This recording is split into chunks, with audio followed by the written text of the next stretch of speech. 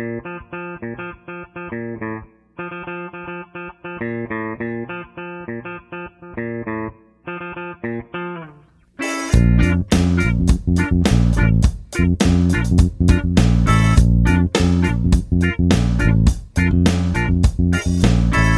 the Derek and Mike podcast. Welcome to the show. Thanks a lot for joining us. We really appreciate you being here. You can hit us up on Twitter at Derek and Mike Pod. We're on Instagram as Derek and Mike, or on our website, derekandmike.com. My name is Mike, and this is my boy, Derek. What's up, Mike? What's up, everybody? Derek, I'm really excited to welcome our guest, Drew Wallace, to the show today, who Hell yeah. I'm really anxious to learn more about him. Drew, help me with your intro here. I want to make sure I get stuff right. First, thank you so much for coming on and joining us. Yeah, thank you guys for having me. Pleasure to be here and excited to talk with you and share part of my journey. I from what little I've gathered, it seems like an incredible and unique journey. You are involved in a really awesome new sport I knew next to nothing about and still kind of know next to nothing about, and I can't wait to learn more. Cowboy mounted shooting. Yeah, that's right. I mean, I've been involved in the Western equestrian sport of, cowboy mounted shooting now for probably about, a little over 5 years. Okay. And it's kind of been a long sort of journey to discover it, but it's a fast, hard charging sport and a ton of fun. And yeah, I travel all over the country to do this sport. And there's a lot to it, but yeah. And I definitely want to learn a lot about that. And I also want to touch on your military service. You were an Army Ranger, is that right? Yep. So I served right after college. I served with the 75th Ranger Regiment in the 1st Battalion, which was out of Savannah, Georgia. And I was there for a while. I did a number of rotations, to Iraq and Afghanistan. So really, if I was to, sum up, my sort of existence in the simplest way is, I'm a father, I'm a husband, first and foremost, but I'm also, professional cowboy mounted shooter and, a veteran with the 75th Ranger Regiment. Wow. All incredible things. Thank you for your service. I just got to throw that out there. Yeah, absolutely. Yeah. Derek and I have talked before on the show about neither one of us served. Derek has a little more familiarity with military life growing up on bases, but neither of us ever served, and we both have a ton of admiration and gratitude for anyone who chose to serve in any capacity, and especially someone like yourself who is deployed. We really appreciate your service and the effort that's involved in all that. That's all incredible. Yeah, thanks for saying that. I mean, I think it's I don't know what the percentage is of guys who serve, but it's not big, but I think service, just like in any capacity, giving back, at some point in your life is just, great to do, the idea of like selfless service. And, we'll see, I hope my kids, maybe they want to do it someday, but if they don't, there's other ways to serve. So, but yeah, grateful for my service. And I appreciate you saying that. That's very cool. How old are your kids? How many kids do you have? Yeah, so I've got a 10-year-old daughter, an 8-year-old son, and then we've got a 10-month old son. So I'm on my second marriage. This is my last marriage, and you learn through the first one what to do, not to do. But we're busy. I mean, three kids, under 10. And I'm sure you guys can relate. I mean, you guys have kids as well, right? Yeah. So I've got two boys. I have a 3-year-old and a 1-year-old. And Derek, your daughter is now.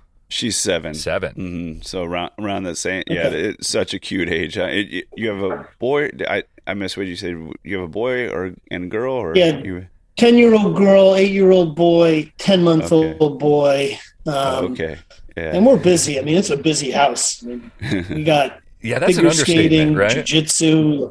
Oh, wow. Yeah. Oh, nice. I mean, yeah, lacrosse, soccer, horses. You know, it's a busy house. Wow. But Where is home? girl? Where are you but we sitting? love it. I mean, yeah. So I live right now in a place called Norwell, Massachusetts. It's on the south shore of Massachusetts. Okay. And I grew up here in Massachusetts. And then, you know, kind of at a very, I don't know, I say young age, but I left home. Yeah, I left home for school, for college, and high school. And then I've kind of made my way back here about 5-6 years ago. So it's, you know, this is home. It won't be home forever. I mean, I've lived all over, but it's home for right now, raising these kids, and you know, we're happy with it. Yeah, a lot of fun. What a cool place to raise kids. And I assume it's horse property. You raise horses there at home, or how does the? Yep. So the area we're in is somewhat rural. I mean, all my horses are here at the house. I mean, we've got let's see, 3 horses are here. We got our mini horse. We got 2 goats and a very big dog. This English Mastiff who's like, you know, over 200 pounds. Whoa. Named Mayflower. And appropriate for Massachusetts. You know, all the horses. Yeah, you know, ironically, you know, I named her Mayflower because it's the state flower of Massachusetts. You know, she's as big as the ship. And then, ironically, I learned after the fact that the first English Mastiff came over on the Mayflower. Oh, wow. You know, the actual boat. Yeah, so it fits. So yeah, she's great. And I've posted some photos of her on my Instagram, and we love that dog. And great with the horses. And and then we got 2 cats. We got 2 barn cats too. Wow. And then the 2 goats. Now, are the goats that's just about pets? It. Yeah. Or do they? A lot of. Are the goats? Is there like a purpose to having goats, or are they just kind of pets? Yeah, I know people always ask that. I mean, initially, like, I got them to eat basically all this poison ivy that was in this one area, because we're on close to like 7 acres. It's not a huge property, but we live on the river, and there was all this poison ivy that I wanted to get, you know, to cut down. And really the most sustainable way was, you know, I didn't want to spray a bunch of stuff. Sure. So the most sustainable way was getting these goats. And then I got the goats as pets for the kids too. Okay. And we've had these goats now 5 years. Goats are great animals. They're like really easy keepers, require like very minimal. I mean, I throw them 1 flake of hay a day, water. I let them loose in the yard. They climb up on the roof. They're everywhere. Wow. Yeah. They're really, and they're obedient too. So, you know. Wow. They'll come when you call them. About goats, that they're mountain climbers, right? They're just like, I didn't think about it, but yeah, that's hilarious. You find them up on the roof. Hey, get down from there. Yeah. Oh, yeah. There's one area of our roof that's probably like 5 feet off of the ground. So they can run and they'll jump and get up on the roof. And the very first time I heard them on the roof, I was inside, and my friend was over. He's like, is it raining? And I was like, I don't think so. And then we went outside and we saw that they had climbed up there. Yeah. And they, you know, goats love to climb. But they're very easily trained. I mean, I've trained them to a big cowbell. So if I let them out and, you know, on the property, I want them back. I just ring a bell and they just come back. Wow. Oh, nice. And goats can eat poison ivy and not get sick? Oh, yeah. They'll eat anything. I mean, they eat good plants and bad plants. I mean, they'll eat the nicest of flowers that you plant or the nastiest of weeds. Wow. I mean, yeah.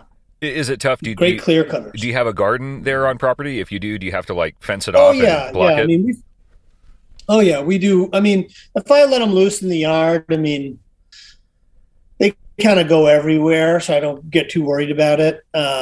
But no, I mean, I haven't blocked anything out. But we have a lot of nice plants that they could get into. Yeah. But no, they're pretty easy. I mean, but we've got a lot of mouths to feed. But it's, you know, I work from home, so it's pretty easy to manage. You know. That's pretty cool. And I want to touch on mounted shooting because, like I said, I didn't know much about it. I was equating it to a shooting sport that I'm involved in. I have been for a few years, called sporting clays, which is just a shotgun clay shooting sport. You're probably familiar with it. And we've traveled around a little bit. We were involved in the association, and I've shot in some fairly large events, and nothing like what you're doing. And when I saw what you were doing, it felt similar in that sense, where it looks like you're traveling around doing state and regional and national championships and those sorts of shoots. What is the organization called that kind of sanctions the sport? Yeah, so it's the Cowboy Mounted Shooting Association. Okay. Or CMSA. CMSA. Okay. And that's their website. Yeah, CMSA.com. And they're the national organization that, facilitates, all this competition, the points, the events, and sanctions it all. Right. The sport itself, is, it's a Western equestrian sport, obviously, but it's scored off of time, and accuracy. Okay. So there's probably about 70 different courses of fire.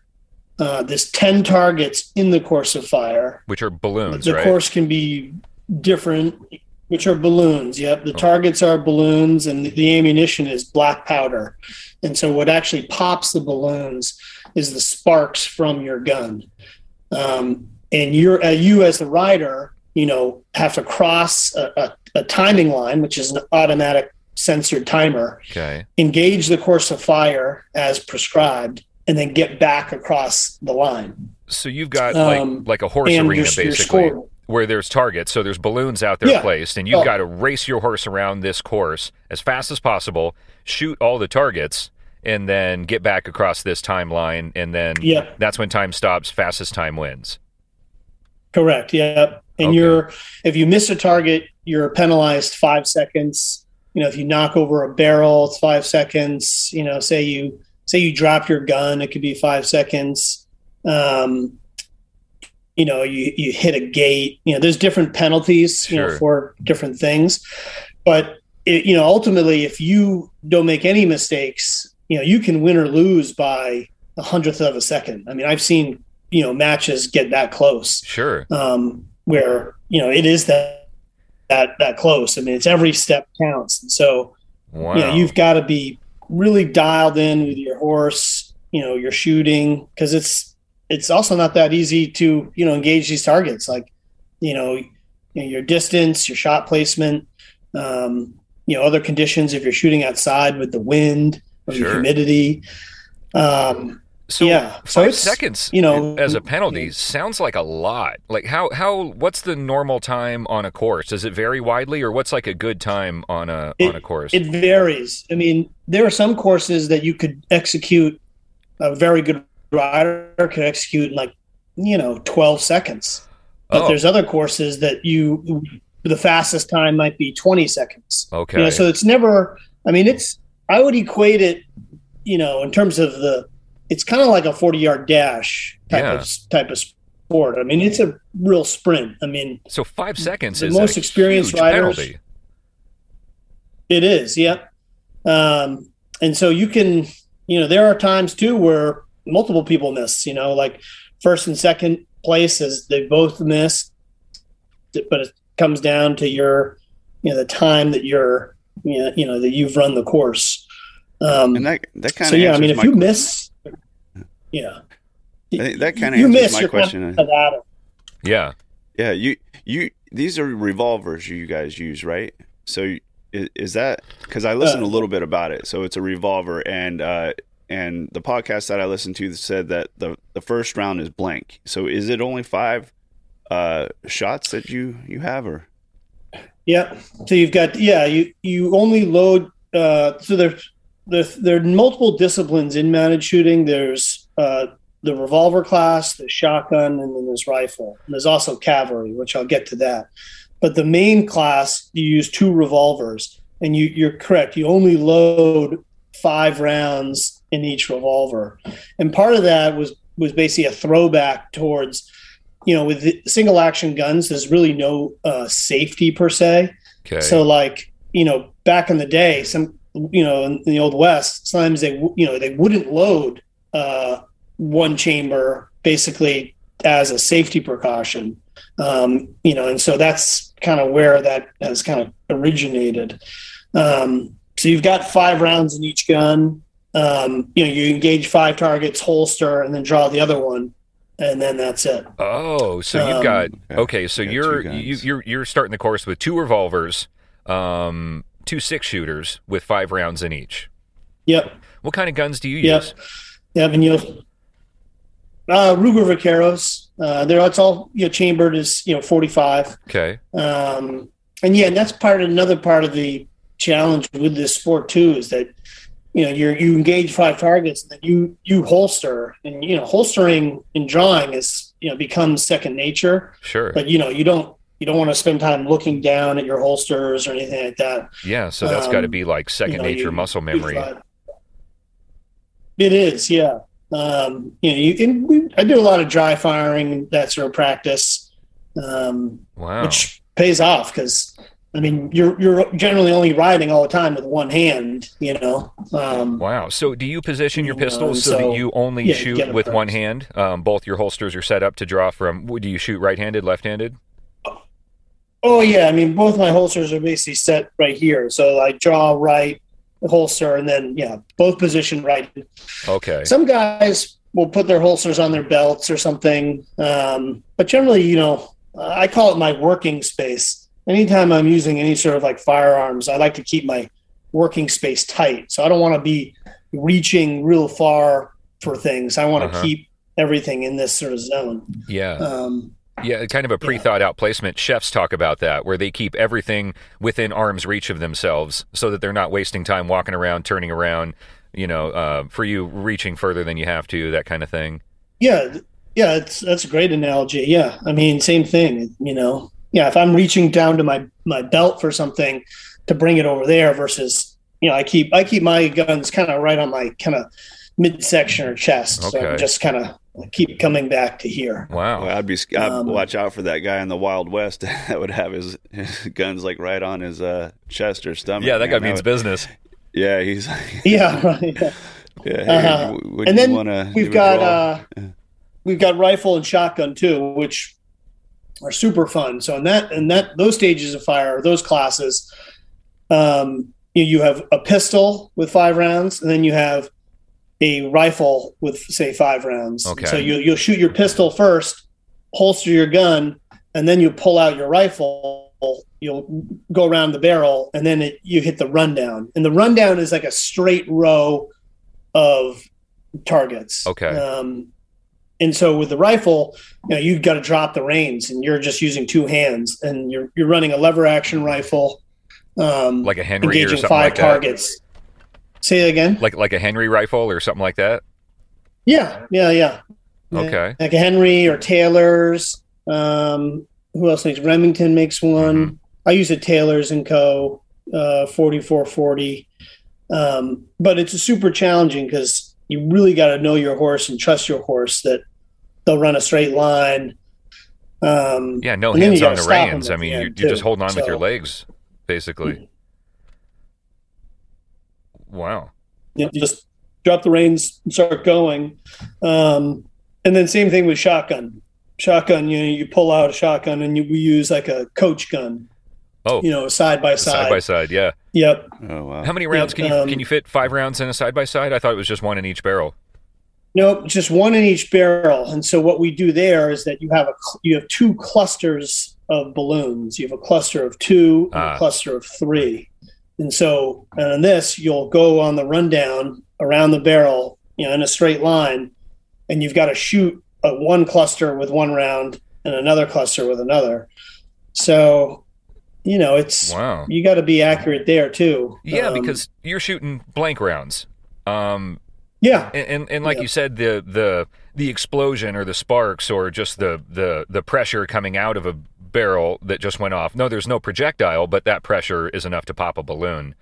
But yeah, it's really the sparks. The sparks do it. And at what distance can you fire? Yeah. Is it different between a pistol, a rifle, and a shotgun? The distance that you have to be to pop a balloon?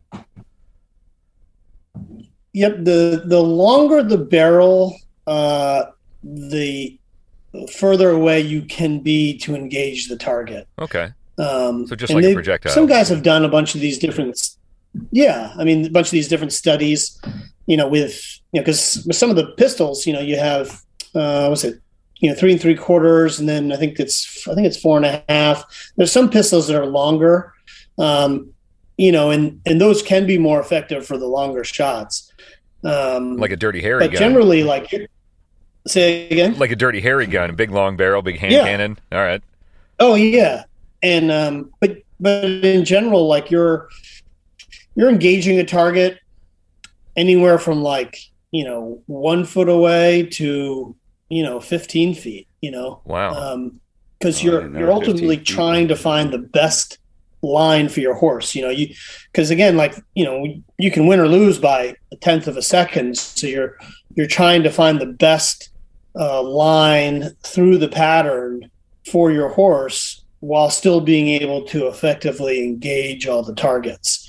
So yeah, man, and so pre-planning is key.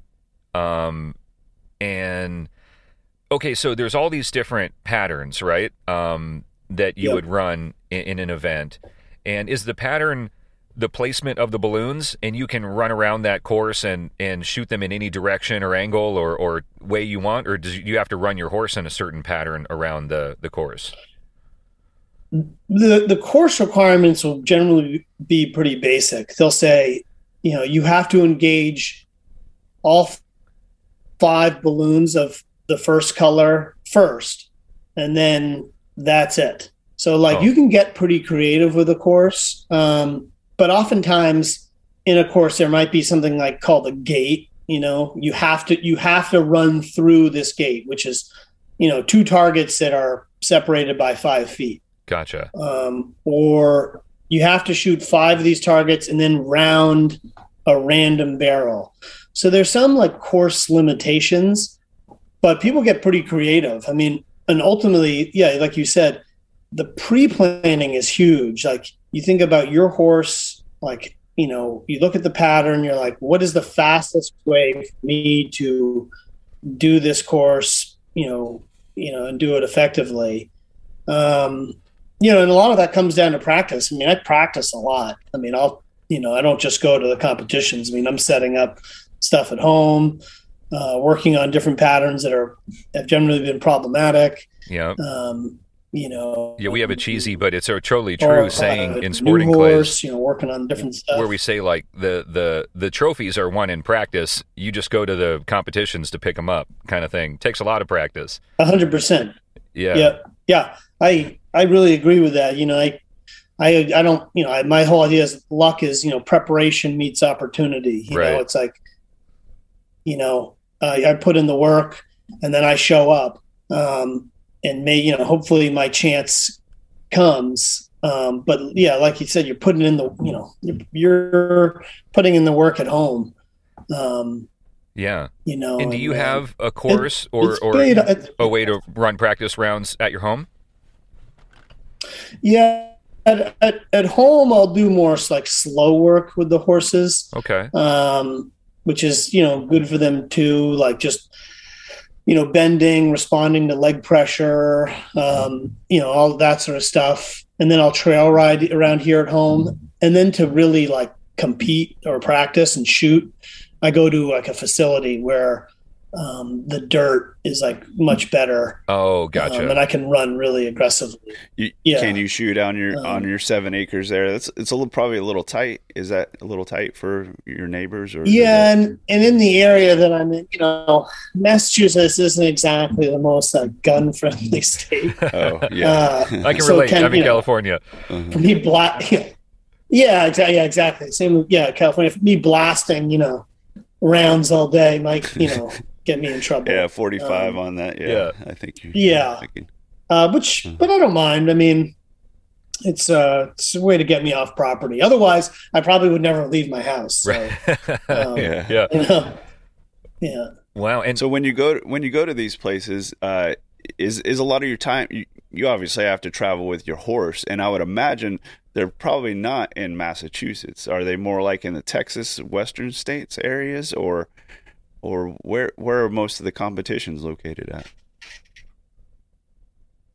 We do have a handful that are in Massachusetts, New Hampshire, Okay. Connecticut, Pennsylvania. Right. But like, I just returned from Mississippi. I got home on Monday. I was there for like 10 days. Oh, wow. Competing, and that was the national championship. And then, there's other, there's some of the big championships. They're in Mississippi, Tennessee, Virginia. Mm-hmm. So yeah, I mean, I'm traveling. It's usually 1 day of travel or 2 days. I mean, I'm going to North Carolina next weekend for a shoot. And I love it. I mean, some people are like, how do you drive that far? And I'm like, I love it. It's just like what I love to do. And I don't mind being on the road, Do you bring along other people, other shooters, friends, family, or is it just usually you and the horses on the road? Sometimes my wife and my kids will come, but usually when I get there, I mean, I'm always seeing tons of friends that, sure. I hang out with and compete with. And I think that's what makes it, so enjoyable, is that the community with, mounted shooting. And I think for the majority, from what I understand, a lot of Western equestrian sports, are pretty wholesome. I mean, I'll speak to mounted shooting. I mean, the community is very good. Yeah. I mean, just wholesome people, love America. I mean, national anthem is played at every shoot. There's always a group prayer before every shoot. Everyone, you can leave your stuff out. No one's going to take it. People are encouraging. It's a real supportive, great group of people. I mean, yeah. And I think that's what makes it so much fun, Yeah, I can relate. That's one of the things I love so much about sporting clays is the community travels around to wherever the shoots are. So like you said, you see the same people at all the shoots that you go to, and it's just this big group of friends or even family in a way where you're all seeing each other. You get together at everyone's RVs after a shoot, and so-and-so's having a crab boil at theirs this night, or a barbecue over at this trailer the other night, and it's just a bunch of friends and a ton of fun and a great community full of camaraderie and all that. It's awesome. Yeah. Anybody else from the Rangers that joined you? No one from my unit or anything, but there's a handful of other veterans for sure. Oh yeah. A lot of law enforcement and fire guys. No, I mean, I will say to your point too, as you get older too, you don't get to see friends, and you just get so busy with life. For sure. But whatever sort of recreation you choose to do, that becomes your kind of hub of social activity. Yeah. And I think, that's why I love it, Yep. Now you said you were at the Nationals for 10 days. Is the event that long, or how long is a normal event or a big event like the Nationals? A normal national competition is generally 4 days. Okay. Usually it goes Wednesday, Thursday, Friday, Saturday. But a lot of these places, they'll put on the weekend before, they'll put on a big event that they'll run, say, on Sunday and Monday. Okay. And then Tuesday's a down day, and then there's nationals. And they generally do that because a lot of people are just take off the whole week anyways. For sure. Yeah.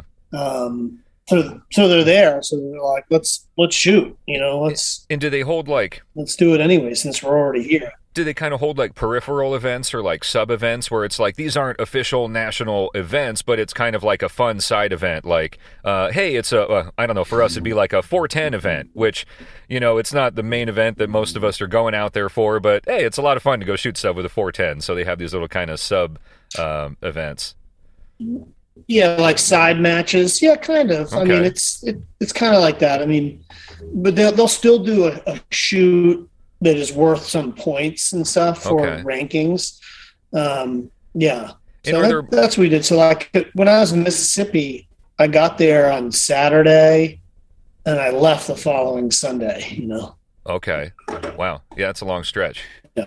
And you have sponsors too. Yeah. So does that all pay the bills? I mean, that would be phenomenal if you could do what you love and get paid for that. I mean, I could just imagine that. I think, I know, I wish. I mean, I feel like with horses in general, this is my experience, is that there's probably only like 1 to 3%. I mean, it's very small of people who are sponsored where within the equine industry where it pays the bills. And I think that goes across the board, even with things like horse racing or, roping or, reining and mountadjuting too. I mean, it's, horses just in general are just such an expensive, for sure, activity to, the care of them, not just, medical, food, the travel, all that, fuel. So to answer your question, my sponsors are great. I mean, it definitely offsets a lot of the costs. I'm sponsored by, Black Rifle Coffee, Safari Land, Stoger, who's, they make shotguns, Quicker Dead, a handful of folks. And so it definitely helps. But no, I mean, I work in marketing and in media, which is kind of dovetails into a lot of what I do anyways. Oh, like you said, you work from home. So I'm able to do, yeah.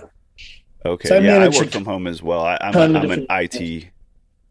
So I work from home as well. And it's kind of nice having that freedom to be able to travel and work, I've been working from home now since the beginning of 2017, and it's been awesome. Yeah. I mean, I don't think I'm ever going back to an office. I don't think I would survive at this point. No, and especially with young kids, it's so great to be there for everything, just the unexpected things that pop up when you've got kids, and then hobbies all that. It's really nice to have the freedom of working from home.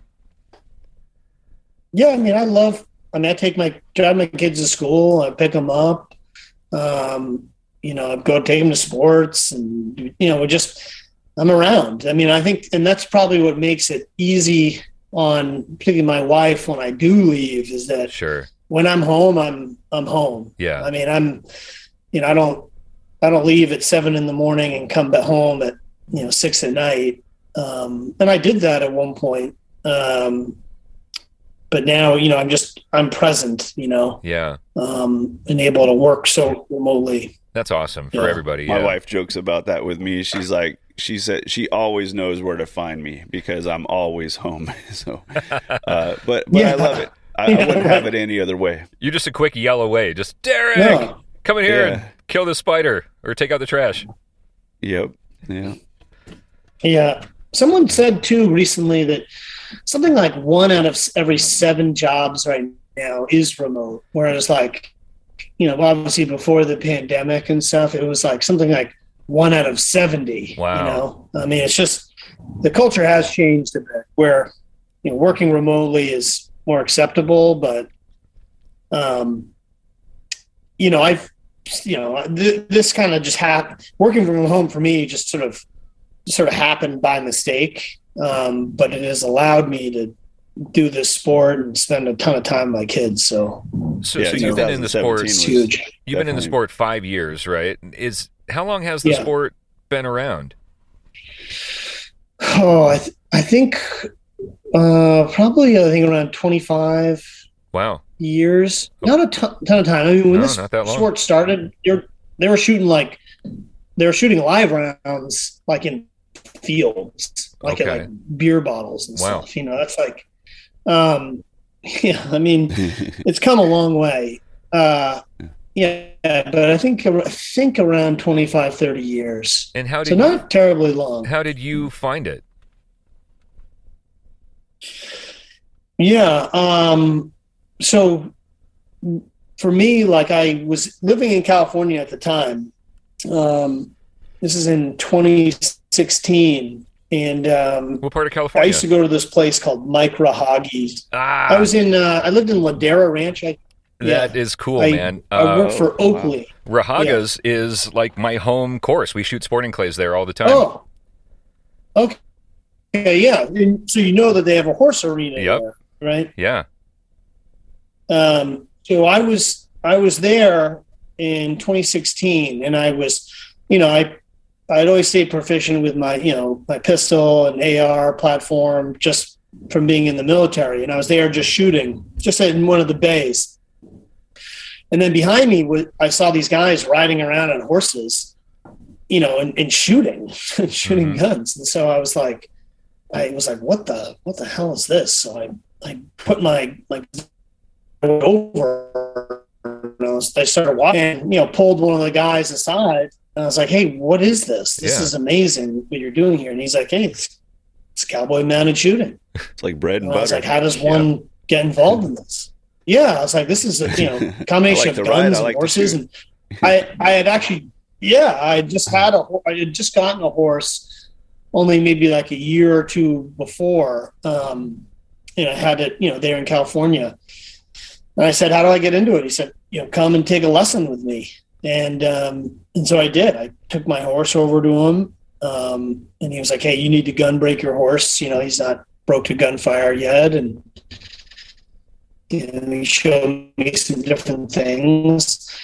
And so then that's what a week at least, and would train my horse to the gunfire. Wow. And then started setting up patterns by myself, and then entered into my first competition. So, I was terrible, but I was hooked. I mean, that was it. I was like, this is a ton of fun. Because there's so much skill involved, and connecting with your horse, and then the gun aspect too was just something that I'd always loved. And then there's that, when you're a kid, you have dreams of being, a cowboy and things like that. Yeah. It's like, for me, it was like it connected in this sort of deep rooted sort of desire just to do something like that. And, that was it. I mean, it was sold. I could see how. Yeah, that was. I could see how seeing that go on behind you would be so attention grabbing, because just from what the videos I've seen in your Instagram page, which your Instagram page, by the way, is badass. You do a great job, and knowing you're in marketing now, it makes sense, because man, you are really good at putting out some awesome content, and just like the power and the speed of the sport is just totally attention grabbing. It's like a really cool mix of physicality and finesse. So you got to be super powerful and fast, but you also have to be very, flowing, and finesse is a huge part of it. And then, so it's a solo sport, but it's really not. It's a team sport between you and your horse. Like, you really have to work together. So that's a neat element of it. And I imagine it plays a huge role in how you approach the sport, is your relationship and your training and just your kind of teamwork with the horse, right? Yeah. I mean, and that's probably the more part about it all. I mean, the connection that you have with the animals. I mean, I spend more time with these horses than I do most people. With the exception of my wife and kids, and they become like your good friends. Sure. But you're right, is that it takes a long time to connect, where they trust you, and then also, particularly like a real high performance horse, for you to move with them in a graceful way that's, like you said, fluid and seamless, and where you can harness their power most effectively. And, for me, that's just, I love it. I mean, I love the horse. I love my horses. I mean, every morning I'm taking care of them all day. And, it's a critical piece. I mean, I think it takes about a good year with any horse to really come together with them, where you're doing things that feel seamless and fluid. That's cool. That trust, that trust bond is just got to be amazing there. I didn't even think about that, but I mean, it's all about the horse, and the horse is your road to victory. Yeah. Oh, I mean, it's amazing. I mean, some of these horses, you get to a point where I mean, essentially wherever you look, they go, you know, you don't even really, you're not really guiding much at all. I mean, there are times, you know, where you're generally steering with your butt and your legs more than anything. But a lot of times I could do just very subtle things with the reins, hardly anything, or I just look with my eyes where I want to go. And, and they'll go. I mean, that's phenomenal. I mean, that's the level of connection you have. Yeah. That is so cool. And to me, that's the engaging part. Yeah. I mean, I've always been really like, if something is super, like, if it comes too easy, it's hard. Sometimes it's not as much fun to stick with it. You know what I mean? Like, you know, like any skill or anything, if you're an expert in it in a day, it's like, well, where's the fun in that? Absolutely. Yeah, for sure. You know, have you ever been in a position, well, I got to ask this, you could put some live rounds in there and go out in the wilderness and just go at it? Like, are you allowed to say that even, or, you know, or is that allowed? I mean, I went on a cattle drive. One of the horses my first horse, who doesn't compete in the sport anymore. This is the one I gun broke. I got her in Utah. And a friend of mine runs cattle up in the 50-mile mountain in Escalante, Utah. And I've shot live rounds up there, you know, off of, you know, my horse. Wow. So, yeah, I mean, you can. Yeah. I mean, I don't a lot, but it's definitely louder, you know. Oh, for sure. Yeah. And so gun breaking your horse, or just the whole training process in general, you said it takes about a year, give or take, to get a horse totally dialed in. But what does that training process kind of look like? Do you do it all yourself? Do you work with trainers? Like, what's all that look like? Yeah. So my first horse, to gun break a horse, it can take, you know, a few days, or it can take a few weeks or a few months. It really depends on the temperament of the horse. But in terms of like training a horse for mounted shooting, you know, it all depends on the foundation of the horse. Like if it's a young horse, you know, I don't start horses. I'm not a classical horse trainer. Okay. So I work with a good friend of mine who does break horses, not just to gunfire, but saddle breaks them. Okay. And put some level of foundation on them. And as soon as like that kind of foundation is done, then they can come to me. Now, by no means are they like, you know, 100% polished and good to go. You know, still a lot of the hard work exists, but you can ride them around and you can shoot off them, but you know, they're not seasoned by any sort. Yeah, they're not competition horses yet. No. And some horses, you know, one horse I have was a ranch horse that, you know, we broke to mounted shooting.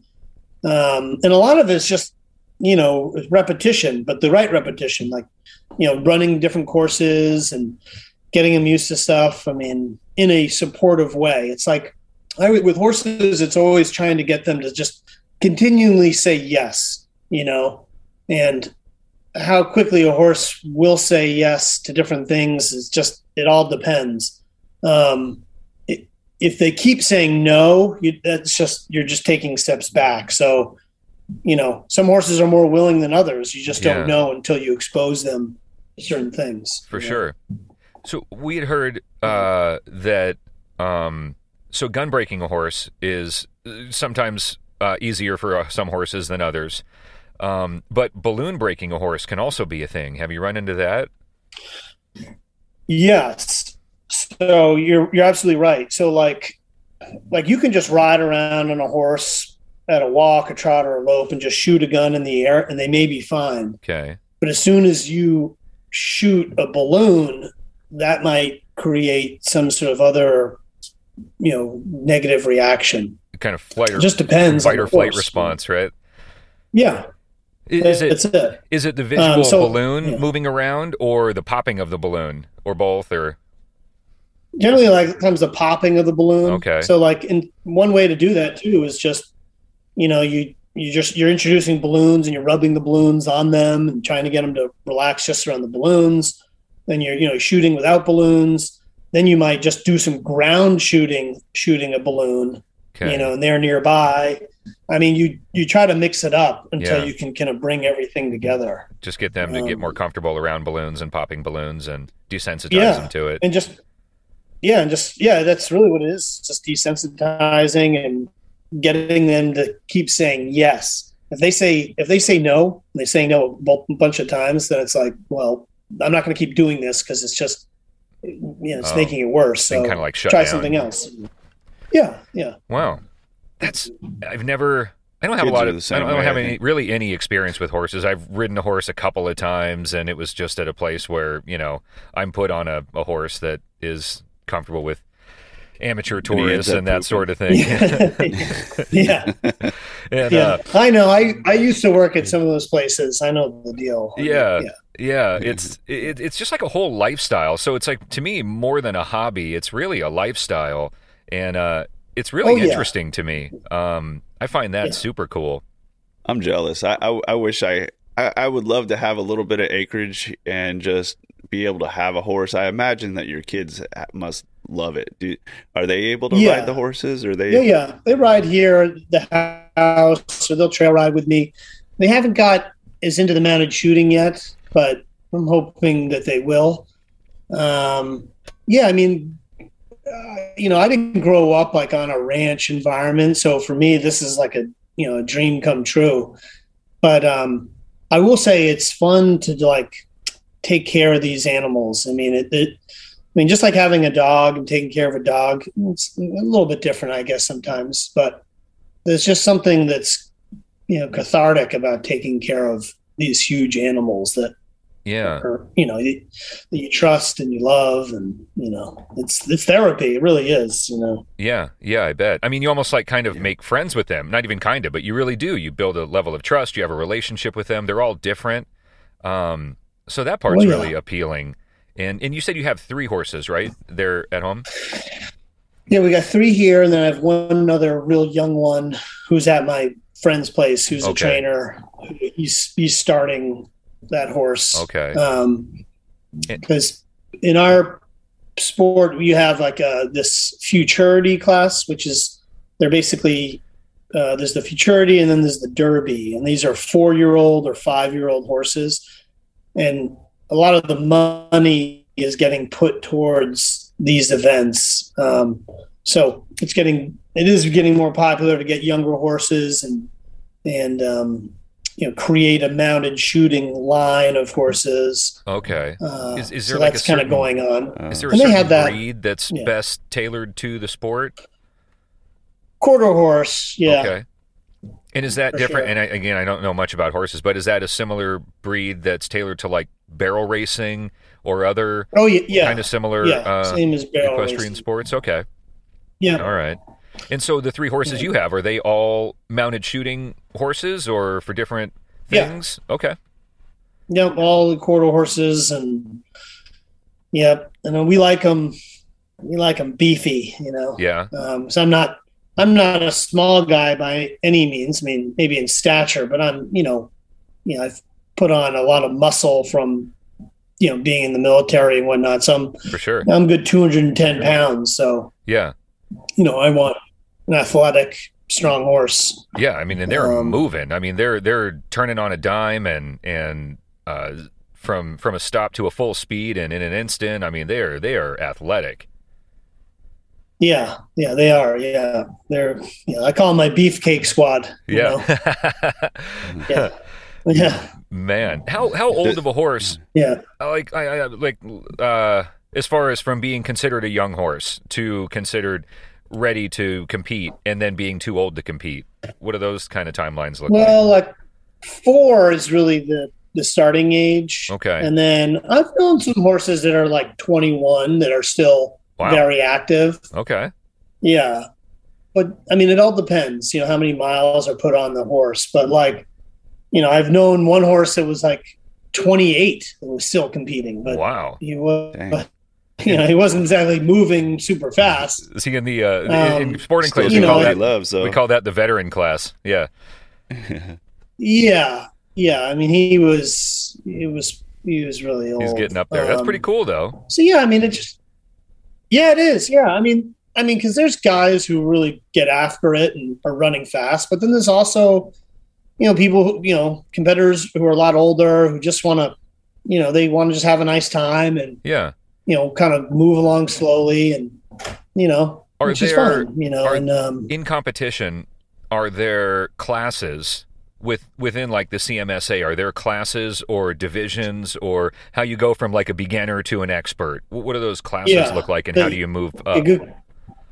Good question. Yeah, there are. I mean, so it goes from level 1 through 6. Okay. And there's men's and women's 1 through 6, and then a men's and women's senior 1 through 6. Okay. And senior is 50 years old or over. Okay. And in order to move up into a different class, you need to get what's called, qualified wins in your class to move up. Right. And the further you move up, the more qualified wins you need. So like an example is if you're a ladies 1, I think you only need 3 qualified wins as a ladies 1 to move to a ladies 2. Right. And then you need 6. But to get a qualified win, you need a certain amount of people in your class. Right. So it gets harder. I mean, and so right now I'm a men's 5. So the last class I can move up to is a 6. Okay. Yeah. How many? Didn't you win a competition, Mike? Didn't you win some clay shooting competition before? Yeah, I mean, I've won here and there a little bit. I went through a year where I was pretty good, and I won a state championship, California state championship, but it was within my class. Like you said, it wasn't. It was within my class, so I took first place out of my class, which was C class at the time, and I think there was 40-some people in my class. I won them all in the main event of the Nationals, so I got to be California state champ C class. That's still pretty bad. Hell yeah, man! Yeah, that's the best I've ever been. So you're a real deal. Whoa, man! No, I was really into it there for a while. Then we had kids, and now I'm changing diapers and not shooting clays as often. But and the price of ammo went up too. Right? And ammo, which that too. Yeah, I know. I hear from a lot of guys who are still shooting a lot that ammo is a real bear in California. You guys having those issues too in Massachusetts or everywhere? Oh yeah, ammo, and fuel. I mean, to be honest, like fuel is like the biggest issue for us right now. It's like for sure. I mean, hauling a horse trailer across country, man. That's pricey. Oh yeah, I mean, traveling to Mississippi. I mean, I think I must have spent at least like $1,300 in fuel. Yikes! Oh, that hurts. Wow. Yeah. You have a dually? Yeah. Yeah. No. I mean, I have a 250. 250. I'm waiting to get a dually, but I don't want to get the dually yet because even the cars are so expensive. I'm shopping for a car right now too. I have diesel. Yeah, it's insane. There's no choices, and you overpay for whatever you find on the lot. It's my wife and I are just kind of we need an SUV. We need a family wagon, and it's just a terrible time to buy one. Yeah, I got an California's tough. Yeah. I got a 150 a couple years ago, and boy, did I buy it at the right time. And then I see people selling like their Ladero brand new F-150s on the secondary market for like $100,000. And I'm like $100,000. How in the hell does that That's happen? Nuts. But used cars prices, it's hard to get a hold of some of these now. Yeah. So you were just at the Nationals, and I saw a picture on your Instagram account of you posing with a gigantic check. So I assume you did well. Oh yeah. How did the Nationals pan out for you? Yeah, we did. Yeah, it was great. We, my main match horse and I think we were in the top 20, even with the miss. So he did well, and then the kind of big sort of hero moment was my other younger horse won this thing called the Derby, which was all the 5-year-old horses compete against one another. And her and I won that whole thing. We were the overall champion of that. Wow. And that was huge because it's not necessarily a side match. I mean, it's the prize money was the most money I'd ever won in a single match, and the most money that was won down there. But it was a big moment. I mean, I've been working with that horse for a long time. I mean, I could barely shoot off her when I, first got her, just for getting her to trust me. So for her to come this far, I mean, wow, and basically beat out a lot of good competition was huge. I mean, now in that Derby, how many courses or runs are there? 5. 5. Okay. You do 5, and so it's 5 over 3 days. Okay. And you're competing against a lot of other really good for sure rider horse teams. And that's kind of an open class. The only qualification is a horse that's 5 or under. Yeah, the horse has to have been entered in the futurity, which was in September, and you're an open rider. So like you're a either a competition rider, like your pro card, or you're level 4 and up. Okay. So wow, a lot of good riders. I mean, going into it, I didn't really even know I just was going to do my best and and that's it. I didn't really have any expectation of winning. But we did real well. I mean, I think, my daughter does a lot of figure skating, and this has been my new mantra lately. It's something I thought about a lot too, but she said before a competition, she's like, I don't care about the medals. I just want to skate well. That's what she said to her coach. Oh, that's awesome. Before she went on the ice. My daughter's 10, and I was like, she just like hit the nail on the head. I'm sort of like, if you constantly just think about the outcome of something and you don't enjoy the process, right. I think you're going to set yourself up for failure. You've got to enjoy the moment. You got to enjoy the practice or what you're doing at that very moment, and then good things will happen. And I think that's the key. It's like focus on the process, not the outcome. That's really cool because you want to focus on the things you can control, and you can control your own mindset and point of focus, and that ultimately would control your own performance. You can't control anyone else's performance. And that's a really wise thing to say for a kid. And sometimes kids really do kind of check us with their raw wisdom. That's really cool. That's a cool thing to say. That is good at 10 years old too. I think my daughter kind of has that attitude as well. She does a lot of different things. We got her in piano because she's been pretty good at piano, and then a lot of dance. She's in ballet and jazz and tap and loves all these things. But like yesterday, she was doing cartwheels in the yard, and she just loves to practice them over. She's got beautiful form. Like I just love just to watch her, and she wants challenges from me. Like, Daddy, tell me what to do. I'm like, okay, do 4 cartwheels in a row, and she's just like trying to nail it, and I love just beating that training, and she just enjoys it. And I know that's probably not equating to such a huge accomplishment, but she's 8, she's 7, so I love seeing the growth potential that she has, and I'm just so excited. And I just love being a dad, I guess you could tell too. Yeah.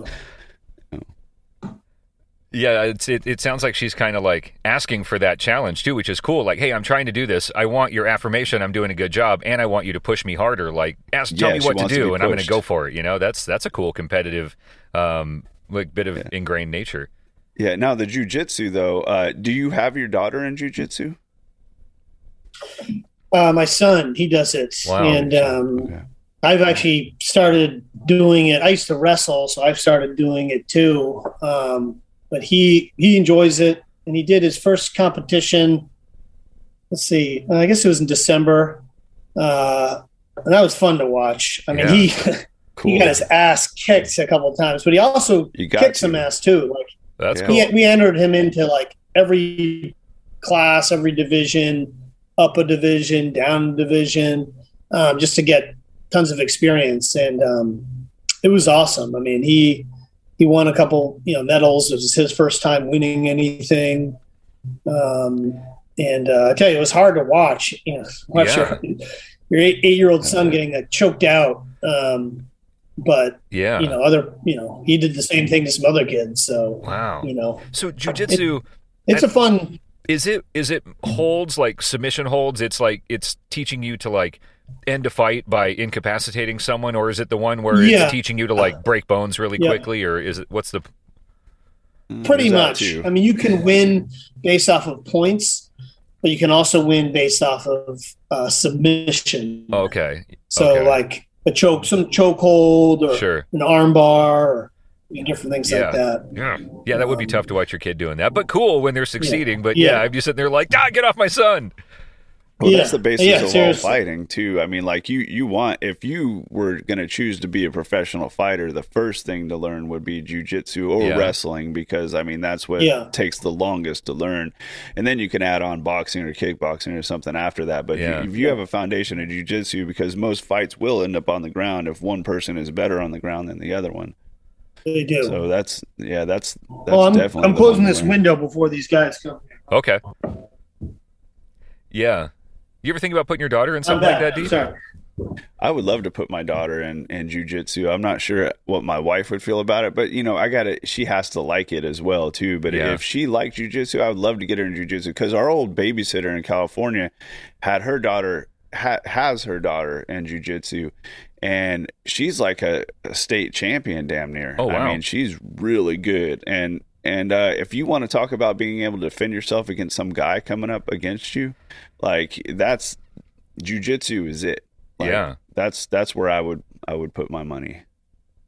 Yeah, wow. I think individual sports are great. I mean, that's what my daughter figure skating. I mean, it takes a lot to just, get out there and do something by yourself, and you don't. It's all on you, know, and to figure out how to handle that pressure and block things out. I mean, I think it's great for kids. I think so too. And there's a neat team aspect to individual sports, because you work with your support network, your trainers, your coaches, your parents, like everyone helps you get prepared, and then, all right, go out and do it. And then they're on their own. So they're taking this whole kind of team training experience into individual performance.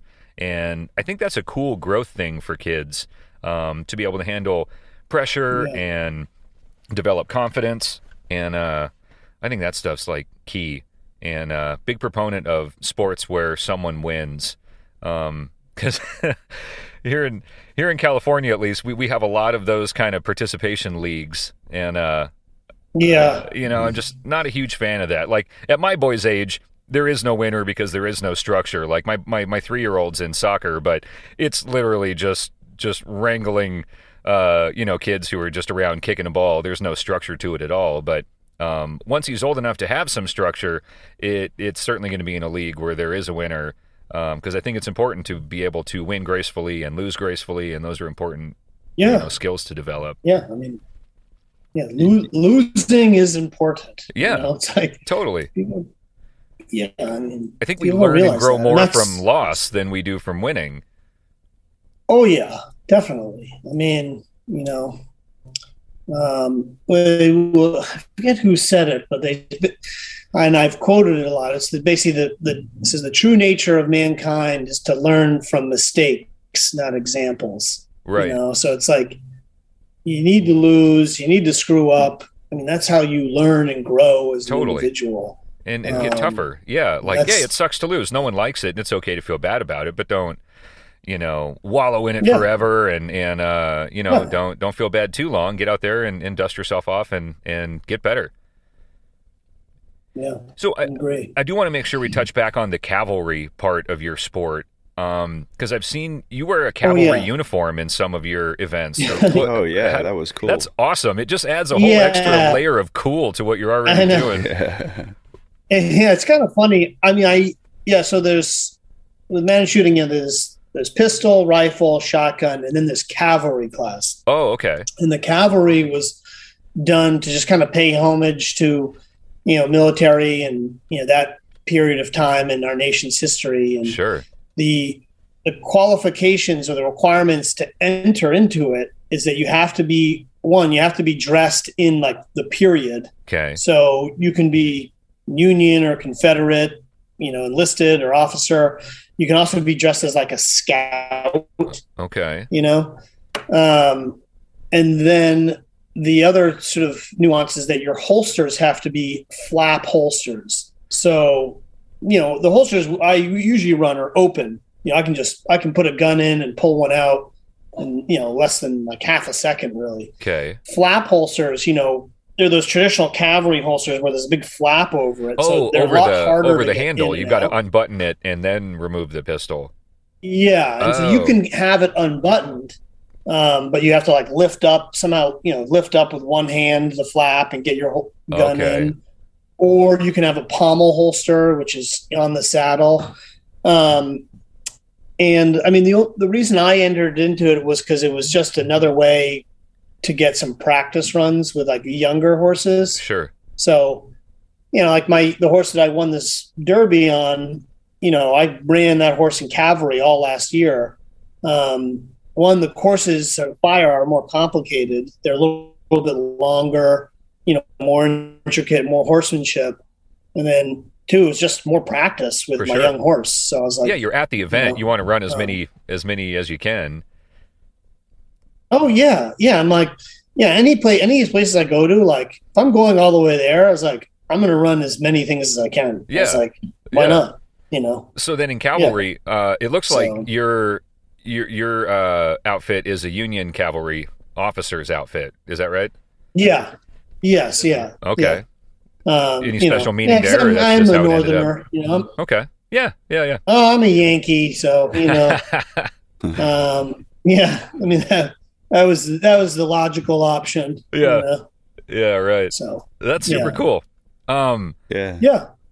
That I liked that part of it. Yeah, and it really did. It added like this whole extra element of authenticity, or it just looked right to have the cavalry outfit on. Where it was like, yeah, man, that's awesome. I bet the people at the cavalry events are probably more hardcore because you're melding together the love of the reenacting military in a way. The reenacting like of this, the military, this historical connection to that culture. Sure.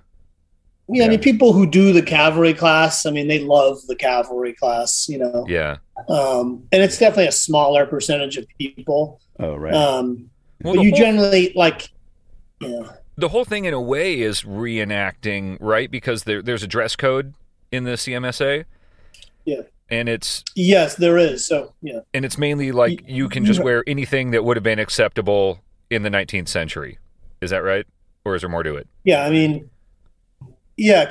so cavalry has their dress code requirements, which, Union, Confederate and all that. But for general, just like CMSA, the dress code requirements, you have to have either a cowboy hat or a helmet, collared shirt, like button sleeves, and you got to wear either chinks or chaps or riding pants. The alternative to that, for example, for women can wear like a dress. So they could wear a dress with like even like a corset or just a dress in general, just that I think goes below the knees. Okay.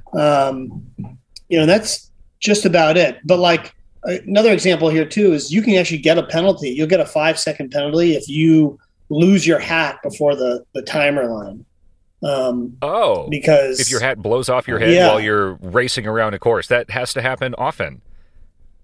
Only before the timer line. Okay. So like, because what guys used to do is they would go out with it, because a hat, I mean, provides function in the Wild West, an outdoor environment. Keeps the sun out of your eyes and whatnot.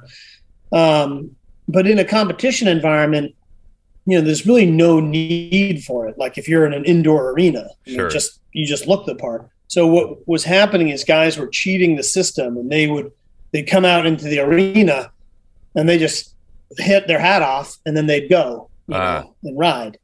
So the association built a rule saying that like your hat has to stay on once you go past the timer line. The timer line is the start, so you have to begin the event with a hat on, even if it blows off as soon as you pass that line. Yeah, correct. Okay. Yeah. Yeah, but people don't do that. I mean, sure. I don't. I mean, my hat flies off a lot if I'm, Yeah, I imagine. If I'm sweaty and I'm not going fast, I'm going fast, so yeah, that happens. So. Wow. I was thinking, okay, so like cavalry class or the young horse event and all these different events. Sorry, excuse me.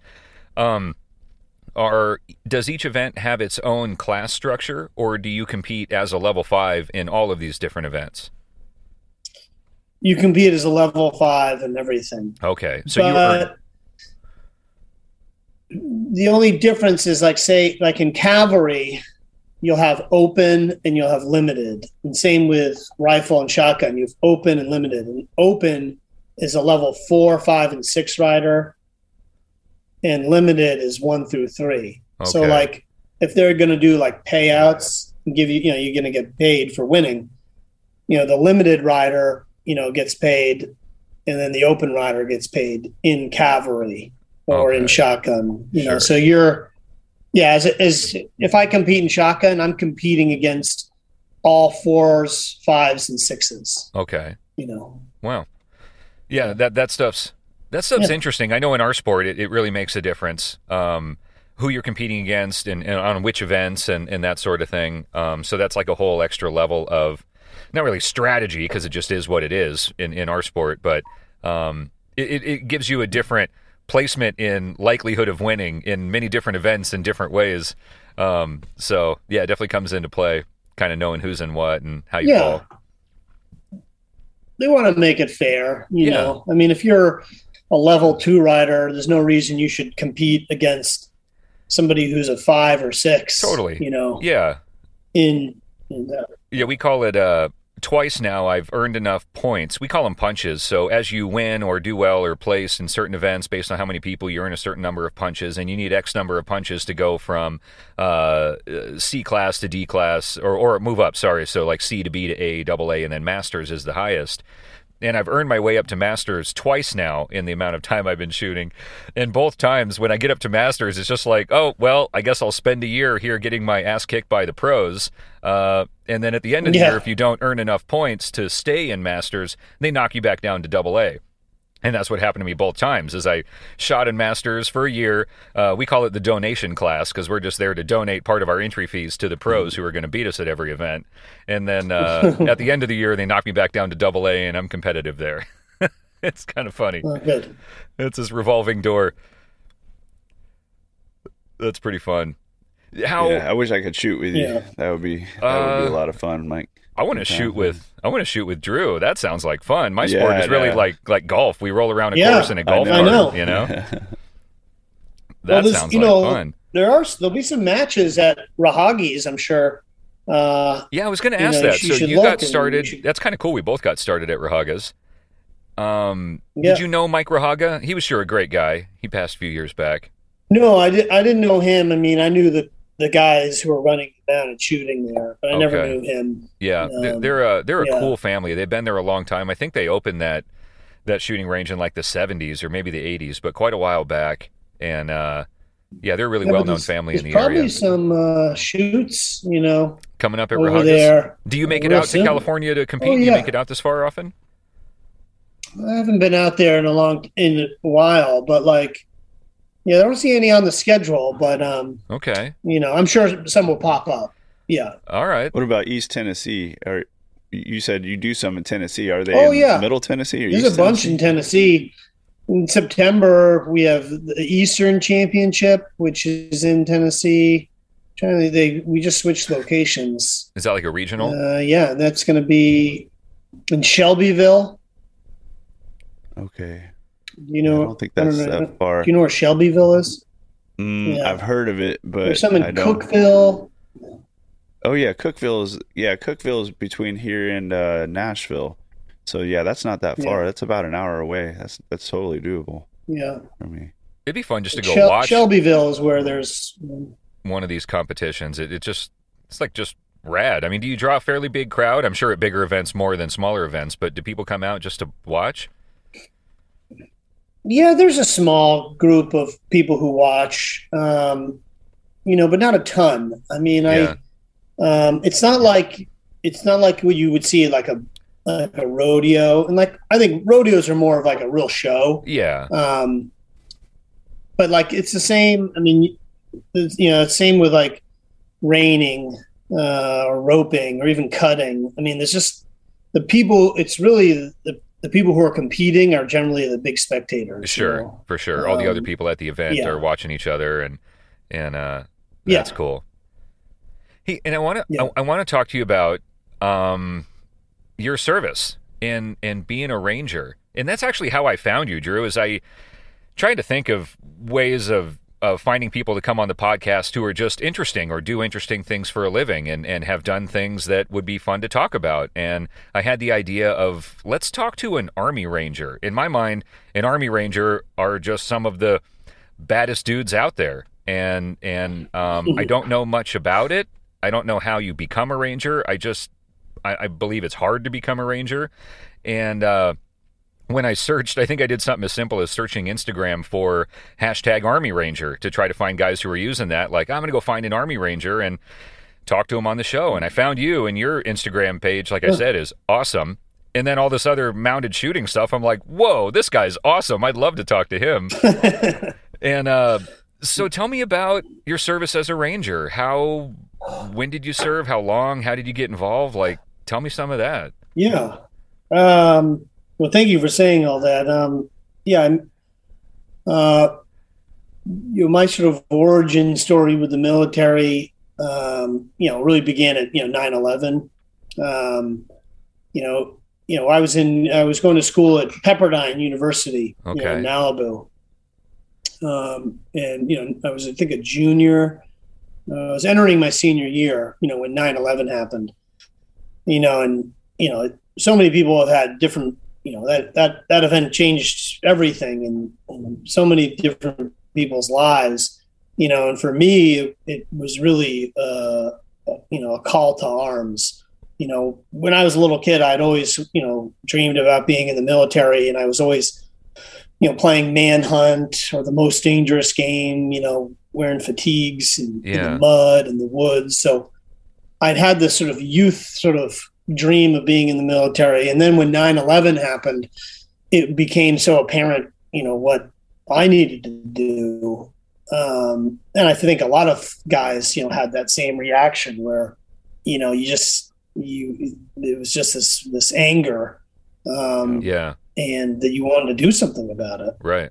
And I was young. I mean, I was 21. It's like, I'm here. Send me. Wow. And that's what it was. So I finished college, and then that year in 2002, I enlisted. And I could have gone an officer route, but I didn't want to. I wanted to be in the thick of it. I wanted to, I didn't want to make policy. I wanted to enforce it. Wow. As they say. Yeah. And so in 2002, I enlisted, and the enlistment process is different for everyone, but I was able to secure what's called the Ranger contract. So as long as you pass everything, you have the opportunity to go to the selection process to the Ranger Regiment. And so, so you I was choose able to secure that from early my on recruiter. At the time of enlistment. You kind of decided to go that route. Wow. I had a good friend who had served in the Ranger Regiment. And I guess, he served in Vietnam and was a Ranger. Okay. And he talked to me about that. Was a good path, because I was very athletic. I was, and I felt like I had a good head on my shoulders, and so I was like, listen, I don't want to just go in and be just Joe Blow. I want to go in and compete with the best and try to set the bar high. Wow. And I explored different options, be a Green Beret or Navy SEAL or all this stuff. And I didn't have a whole lot to go off besides like one of these like really old, like, big books that just, it's like all about the military and different branches of service. So I was like, I don't really know one from the other. I'm like, right. But I knew this guy, he recommended the Ranger Regiment. So I was like, all right, sounds really hard. Let's do it. I have a good friend that was an Army Ranger, Ed Pinto. You don't happen to know him, do you? No. Okay. Yeah, he was he was enlisted. He was a sniper. Okay. Yeah, and I enlisted as I was a forward observer, so which is technically classified as artillery. You're really responsible for calling in air support, either from artillery or from aircraft. So you are basically infantry in the Ranger Regiment. You do everything that everyone else does, except when you get to an objective, you're really climbing on top of roofs, talking to aircraft, calling in fire or indirect fire support on the target. So that was my MOS, or military occupational specialty. Probably especially coordinating with the snipers too, would you say? Like, because I remember him. I mean, a lot of times, a lot of the rooftops we climb on, it would be us and the snipers climbing up there. We worked a lot with those guys. But yeah, 2002 I enlisted, and then 2003 was really all full of training. What's basic that look training? Like? Is it like normal Army basic training and then moving on to like Ranger preparation training? Oh yeah. I mean, and in basic training, it was you're with everybody. Right. I was with some kids who didn't know how to address an envelope, didn't know how to lace shoes. You're just thrown in there with a mix of everyone. And so you do basic training and then advanced individual training, then airborne school, and then you go through to the Ranger Assessment and Selection Program, or it was called the Ranger Indoctrination Program when I was there, RIP. And that's your selection process to go to one of the 3 Ranger battalions. So you pass that, you go, and then once you're at a Ranger battalion, then you wait to earn a slot to go to Ranger school. And you go to a bunch of other schools too. But basically when you get to your battalion, it's kind of like showing up to, like, at least this is how it was. It might have changed now, but it's like showing up to like a really like mean fraternity, like, if that is a good analogy. Yeah. Like you basically haven't proved anything. Mm-hmm. Just because you passed the selection, you still haven't. You get treated like crap. You're the lowest of the low until you go to Ranger school and come back. Okay. So it is a tough life. The first couple of years. And you're like, you're getting your ass kicked by training, and then also the guys you're there with are hard on you. That's just getting it from every angle. Yeah. Were you? Yeah. Did you do more than 4 years? I left. Yeah, I did. My 4 years. I left active duty in April of 2007. And then I was still in like the reserves. And during that time, I was a contractor. I was a GS, and then did that for a bit. And then I took a job with a company called Blackwater Worldwide, doing like personal security contracting in Baghdad, Iraq.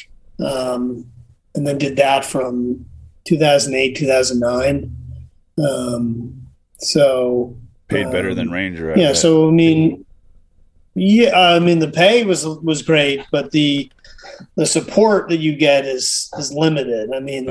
You're running in thin-skinned vehicles, same routes every day.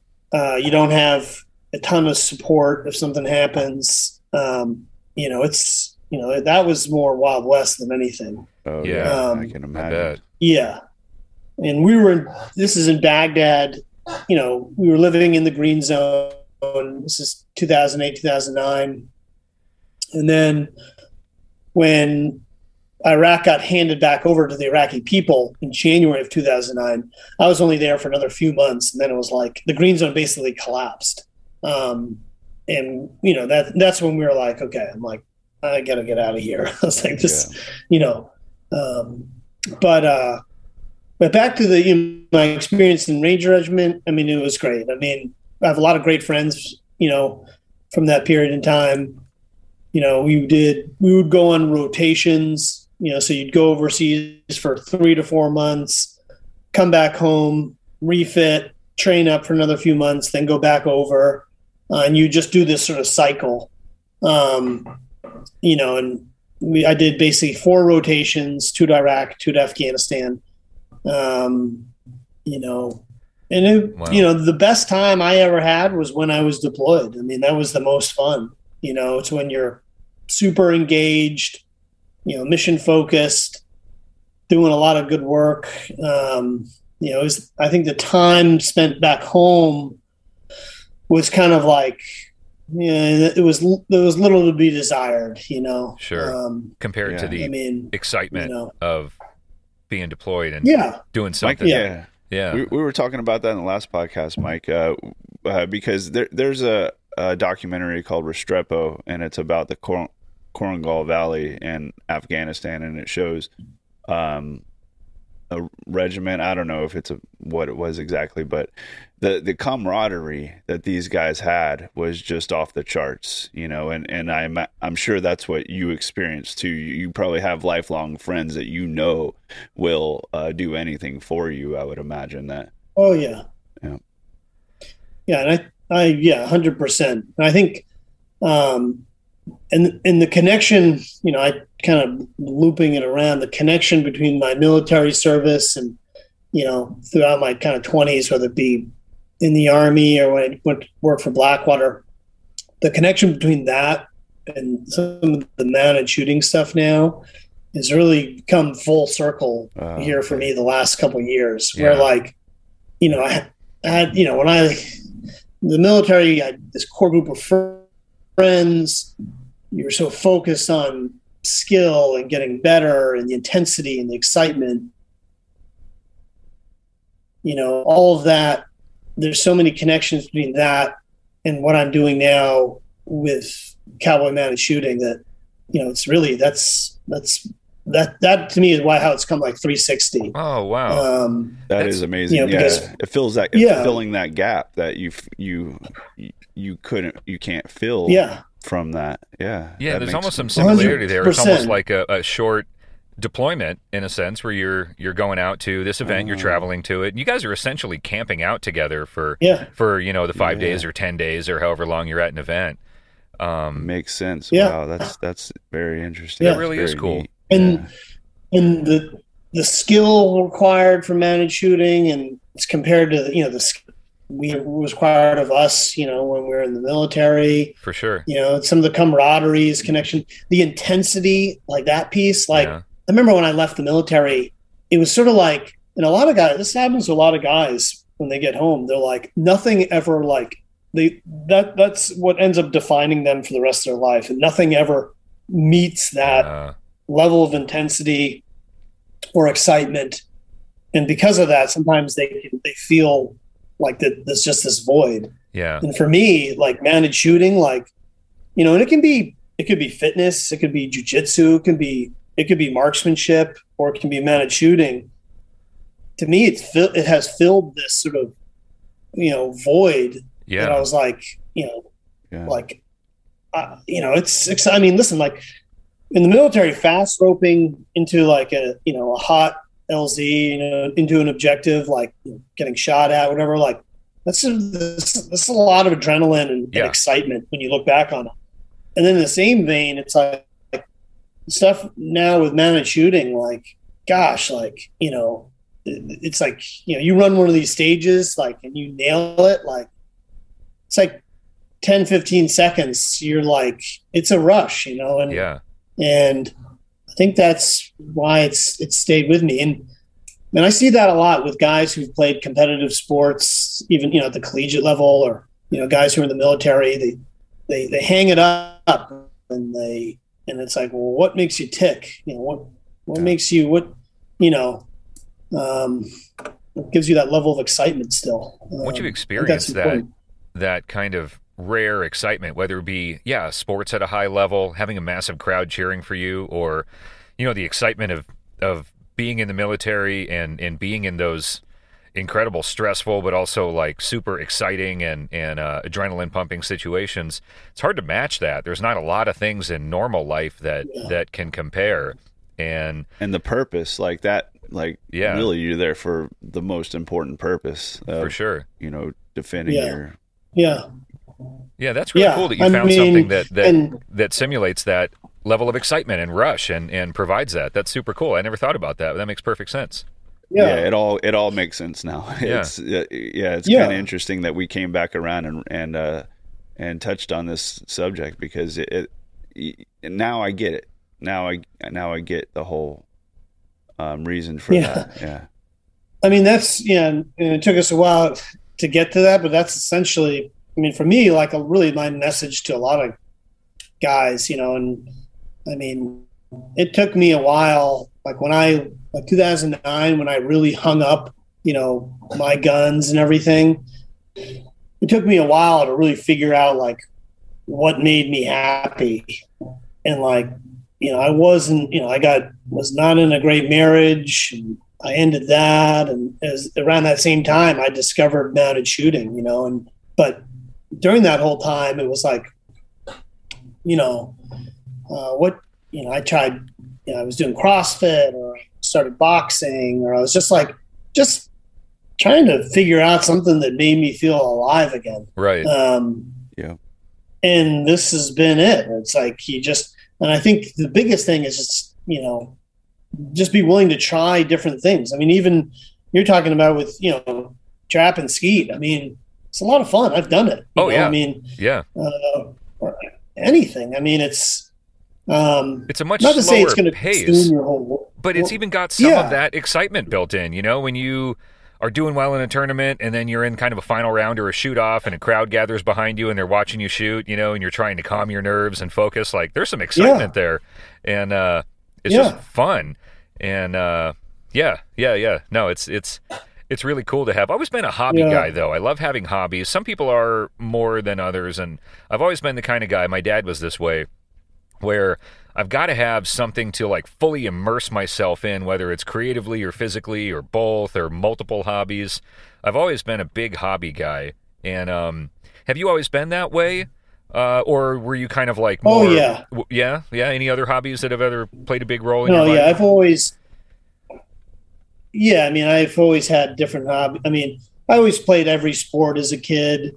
I was always trying different things, too. I mean, I've done everything, it'll be ice climbing or wrestling, or I do jiu-jitsu now, or, boating. I mean, I love it. I mean, I will say now, having horses is like, it's an all-consuming kind of thing. So it doesn't leave much room on my plate to do a whole lot of other stuff. Like I was saying to my wife, I was like, I'm going to start going to more jiu-jitsu. She's like, I don't think you have time for that. And I was like, that's a good point. I mean, like, I've done yoga for 15 years. For me, I'm like, I don't have enough time in the day to do everything that I want, and you sound like a guy who would agree with spend time with my wife. I have this thing where when people tell me when they retire and I go, oh, how great is it? What do you do? And then you get the response of, well, I don't know what to do with myself. I'm so bored. I feel I can't understand it. I can't wrap my mind around it because my only problem is not enough time or not enough money to do the 1.5 billion things that I would love to do. And if I had nothing but time, there would be no shortage of hobbies and things to just get into. Whether I'm totally broke and I have to start doing origami, I would be super into origami. And if I had tons of money and time, I would be doing something crazy and expensive. But I would always be buried in something or multiple somethings. No, I couldn't agree with you more. I mean, Wait, so you mentioned ice climbing. Damn, dude. Yeah. Whoa. We did that. It's probably on the short list of things I probably will never do again. But for work, at one point I was producing a TV show. Actually, I just posted something to my Instagram today from it, but it was a show called Training Cell. And basically myself and like 2 other guys, we would go do like these very rapid expedited training courses in all sorts of like military style training. And we did everything from like dirt bikes to small boats to ice climbing to jungle canyoneering, marksmanship. It was great. It was an online show. Yeah, I awesome. did it for about a year. Oh, it was so much fun. In one of the episodes, we went to Lake Placid, New York, to go ice climbing. And holy hell, I mean, you got to really love that. That sounds gnarly on every level. Yeah. Yeah. Wow. I don't know if I would sign up for that. I mean, yeah, it's so cold. And then there's this thing called the screaming barfies, which is like a inside lingo when you're ice climbing, is that when your hands are above your heart and you're throwing the axe in, you basically you lose. It's so cold, and because your hands are above your heart, the blood rushes out of your hands, but it does so where it creates this like hit in your stomach that makes you want to just like throw up and scream at the same time. Oh yeah. And sign me up. It happened to me. I mean, I unfortunately didn't throw up, but it was awful. I mean, it's a hard, activity. Yeah. To do. Wow. Equipment intensive. I could see how you'd like it, but yeah. Wow. So, that sounds like one of those things. Like, I'd love to try it to say I did it, but I don't know that I would get. Yeah. I don't know that I would do it for a long time. I think once I had the screaming barfies once, I'd be like, all right, I did that. Yeah, I'd be shocked if I ever go ice climbing again. Wow. But we worked with these tactical rope guys. They're great. I mean, they do all sorts of different rope work, tactical rope work, and but anyhow, that doing that show, I got to do a bunch of different training, which was really fun.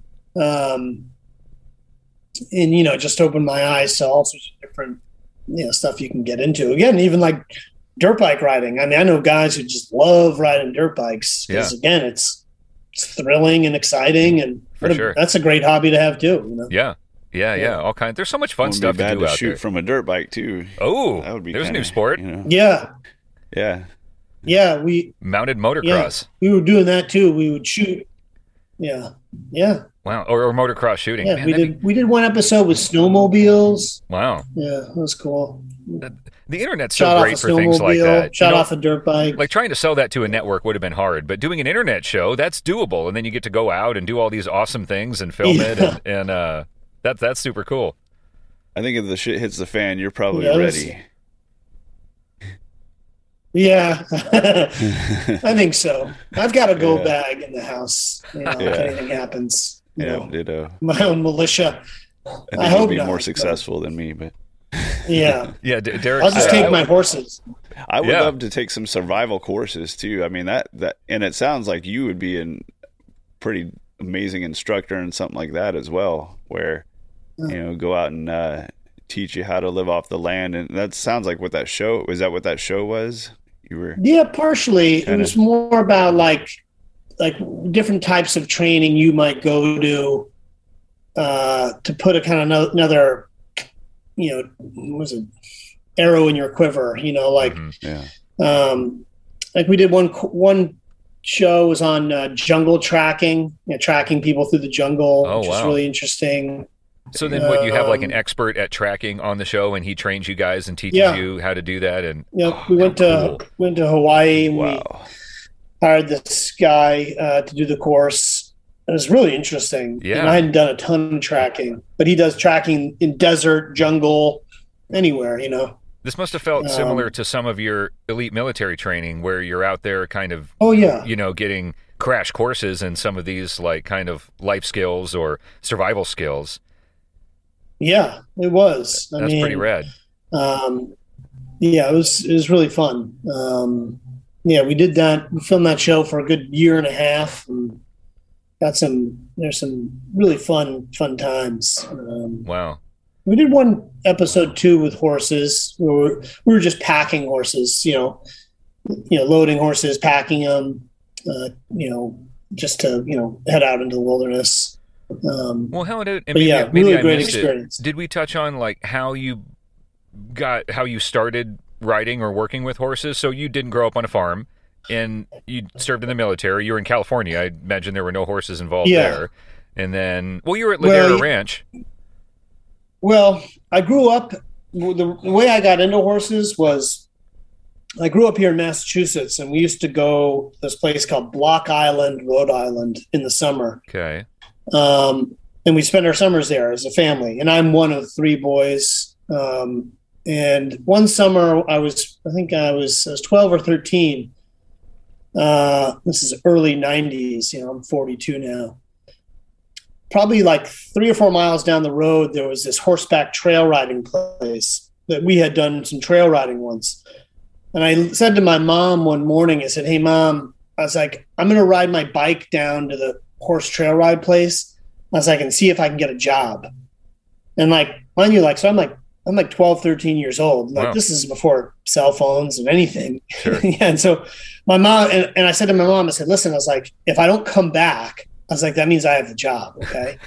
And she rolled her eyes. She's like, "Okay." She's like, "Where?" And my mom was great. She let me be just a very kind of free spirit. So I took off. I rode my bike, 30 minutes or whatever it took me. It took me a while to get there. And I got there and I said, "Hey," I was like, "I'd like to work for you."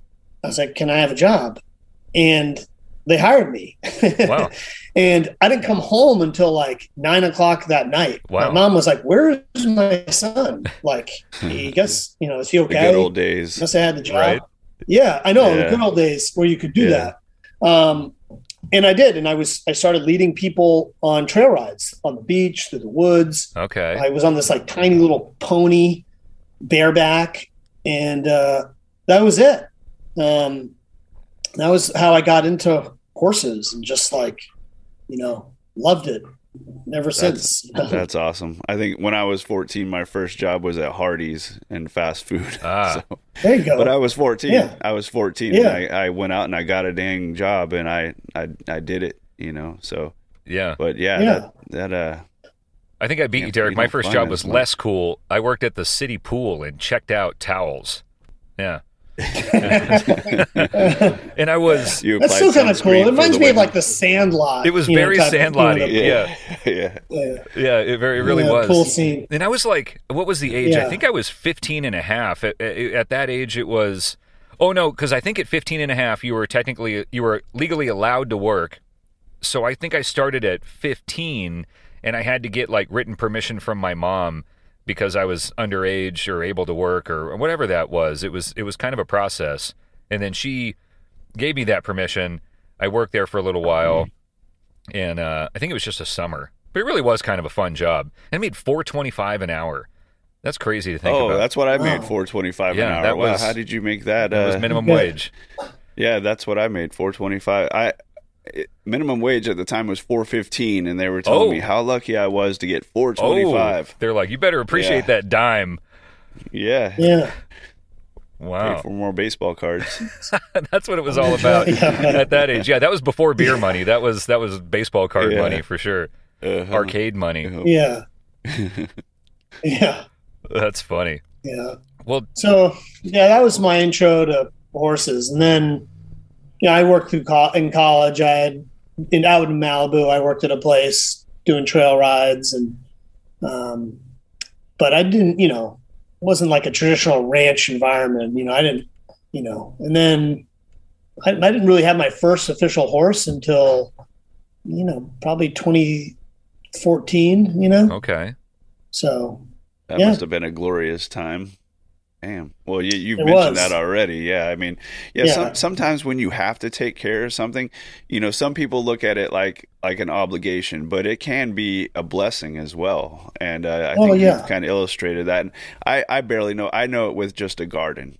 That's I love to take. It's an obligation, but it's such a beautiful obligation that I love. yeah. Yeah. I mean, I'm out of the barn, good 45 minutes every morning, just cleaning up, taking care of stuff. And I love it. I mean, it's like It gets such you a out of your routine head, right? for me. Yeah. Yeah. I don't think about it. I don't dislike it at all. I enjoy it. I mean, I enjoy Yeah. going in there and taking care of the animals. It's fun. You know what I'd be interested in When we have is like your daily routine. Like, I think of you, or I imagine you having a very regimented routine. You know, you're an elite military guy, a cowboy who are notorious for being early risers and heavy workloads and all that. And like, what's a normal day look like? Are you kind of a routine guy? Yeah, I mean, it depends how busy my kids are. I mean, my kids ultimately, they the ones who drive For sure. my routine. But yeah, I mean, I'm usually up by 5:30, and then morning squaring away any kid stuff, and then squaring away the animals, and then I'm either working or I go ride, and then the afternoons are usually more work and kids. I mean, so it's not, I keep a calendar like in my barn for when I ride and how much I ride and what I do when I ride. So I'm pretty regimented about that. So like I'll check, I'll write which horse we did slow work, trail work, or, we're shooting, and I will kind of map out my week of when I'm doing what, because, getting on a horse and getting quality time you want to carve out good time for that. For sure. Make sure you're not neglecting, and then any horse or type of training. Exactly. Yep. Wow. And then I'll try to work in, some sort of fitness aspect, whether it be doing something on my own, or maybe I'm going to yoga or I'm going to jiu-jitsu. At least, try to fit in a couple times at least for that a week. Yeah. And then it's, I'm pretty hands-on dad. I mean, I'm taking my daughter to figure skating here this afternoon. My son's got lacrosse and soccer, and, it's like, yeah, you got no shortage of hobbies in your life here. No, that's so much fun. No. Yeah, and it's pretty free flowing, but ultimately, that's why I can only fit in so much, other hobbies, like to take on something else, it's just be tough. But do you have a regimented way of preparing for, or like, okay, so before an event day, like a big event like the Nationals, and maybe it's the same whether the event is small or big like the Nationals, do you have like a system of preparing yourself physically and mentally? Is there something you do or think about, or right before the go buzzer goes?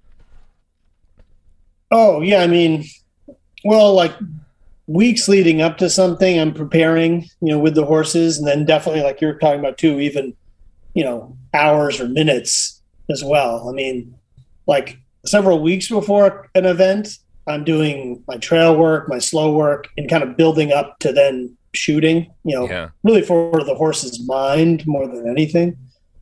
But then like just hours before an event, I mean, you're physically warming up your horse, you're mentally getting them, sort of ready for a competition. And, it's all about preparing them as much as it is about preparing yourself. So I do all that work to get them ready. That helps me get ready. Because like you look at like variables, like in any sort of like a math equation, I want to reduce the variable of the horse, so it's like as much as I can get that horse to be a constant, so much better. For sure. And then me too, it's like, I want to get a good night's sleep. I want to make sure I've been eating or drinking, and then your own headspace, like in terms of, I use like a bunch of visualization techniques. Yeah. Just all the sort of mental management stuff that helps me focus on what I'm doing, like being in the moment. Mm-hmm. That's huge. I mean, it's incredibly huge. That's cool you brought up visualization techniques, because it's one of those where if you describe that to some people, they just go like, oh, that's weird, but it's incredibly effective. And I've used that also in competitions, and that mental coaching, I've worked with some coaches that's their primary area of focus is visualization techniques and mental training for competition. And it's amazing how effective that can be. and result in a consistent performance. That's cool you brought that up. Yeah. The guy, this guy, I did a clinic with this guy, Lanny Basham. He was a shooter. He wrote a book called With Winning in Mind and a bunch of mental management stuff. Yeah. His stuff is what he was a gold medalist. His stuff is what I use the most, is like, a lot of visualization, visualizing your shooting your targets, hitting your line, focusing on like kind of positivity. It's like this whole thing is like you can only focus on one thing at a time. So make sure it's something that actually matters and is positive. Like you don't want to go into a match thinking, I hope I don't miss that target. Right. It's like, well, if that's what you're focusing on, guess what? You're going to miss it. Right? It's like, I used to visualize when I was younger in high school, and I played soccer, and I would visualize just juking everybody out and scoring goals because I enjoyed the visualization aspect of it. And not soon after that, I scored 2 hat tricks in 2 consecutive games, which was like pretty awesome feeling. But I really think it was because of that visualization. Yeah, it's powerful stuff. I mean, ultimately, with the visualization, his whole thing is like your mind doesn't know the difference between doing it in your head or doing it actually in real life. Like, so it's like that subconscious mind, right? That mind. And it's almost like you can manifest the outcome in a way. So if you visualize yourself, in your case, like going through the course, hitting every target and moving through it quickly and fluidly and finishing and focusing on your performance, not focusing on, I want to win or I don't want to lose, even worse. Yeah. Then you come out of it and it's like you manifest that outcome in a lot of cases, and it's incredible to like to go from a non-believer of that and then trying it, practicing it, believing in it, and then it working, going, wow, that's the game changer, and that's kind of what takes you from intermediate to expert level for sure. Yeah, and I saw it come into play even this past trip to Mississippi, because I was like in the lead going into the last stage. I knew I was ahead, so I could have internalized that as like pressure. Yeah, but like like I need to, and thinking of like, I better hit everything, otherwise I'll lose. Yeah. Sometimes that can be a deterrent, like don't blow it kind of feeling, Oh yeah. I mean, if I didn't have a good run or I missed one, I would have lost. Yeah, for sure. Yeah. But for me, it was like, I'm not going to focus on any of that. I'm just focusing on, I'm going to hit all my targets. This is the line I'm going to do. To me, the outcome was just not irrelevant. I mean, I wanted to win, but you just block all that out. Just focus on what matters in that moment. Yep. And that flow is what it's all about. Like get into that flow. It's like when you get into that, I mean, and you come out of that, it's just so satisfying. You're just like, I nailed it. Yeah, and like you said, it's really like I nailed it, I won. It's almost like I nailed it, I succeeded in running well. You're competing against yourself, really. You want to execute well, and it feels better to execute well, whether you win or not, than the actual prize. The prize is always great, but it really feels good when you go out there and you just go like, I did really great on that one. That was a hell of a run. That feels great. Yeah, I agree. Yeah, I agree. I couldn't agree with you more. Yeah. And that's what I think about now when I'm in the box before I'm going out there. Actually, I think about what my daughter said, which is, she's like, I don't care about the medals. I just want to skate well. And I'm like, I think about that. I'm like, you know what? I want to ride my ride and ride well. And that's what I want to do. Yeah. And awesome. The chips will fall where they fall. Yeah. Yeah. That part of it's out of your control. Yeah. So if someone wanted to get involved in this, if someone has a ton of money and horses and guns, and this sounds like a tough sport to really get started in, but if someone did want to get started in the sport, where would you direct them? What would you tell them? Yeah. I would go to the Cowboy Mounted Shooting Association website. Okay. Where they've got a list of different trainers and clubs. And most of these clubs and trainers will offer like intro to mounted shooting. Cool. and there's a lot more happening right now because the weather's nice. And I would attend one of those. And then after that, you can just enter into different competitions and start going. But finding a good club and a good trainer is really a great place to start. Sure. So hit the website, find a local club, go to it, talk to people, see what's up. Okay. All right. Basically what I did, in California. Yeah. Yeah. That's so cool that you ended up at Rahagas. What are the odds? Yeah, I know. So if people want to, well, we've mentioned your Instagram account and how awesome it is a few times, but I don't think you gave out your Instagram name. Like, how do people find you on Instagram? It's my Instagram's at the Ranger Cowboy, and I'm usually really responsive on messages and stuff. So if anyone wants to ever reach out, I'm happy to answer any questions or give any advice on anything. Military, mounted shooting, fatherhood. I'm happy to. Sure. Very cool. And throw out your sponsors again one more time. It's great to have sponsors. Black Rifle Coffee. Yeah, I'm sponsored with Black Rifle Coffee. You can use the code, Cowboy15, gets you 15%. Okay. Off anything Black Rifle. Safari Land, Stoger, USA, Quicker Dead, Fieldcraft Frontier. And that's, and then Penley Horsemanship is my horse team that I ride with, and they're great people too. Very cool. Very cool. Well, Drew, it has been a ton of fun talking to you, man. I knew I was going to enjoy this because you just do so many cool things that are foreign to me and seem interesting and awesome. And it certainly was that and more. We really appreciated having you on. Thank you so much, Drew. Yeah, thanks for thinking of me, guys. I appreciate it. What's the next big competition?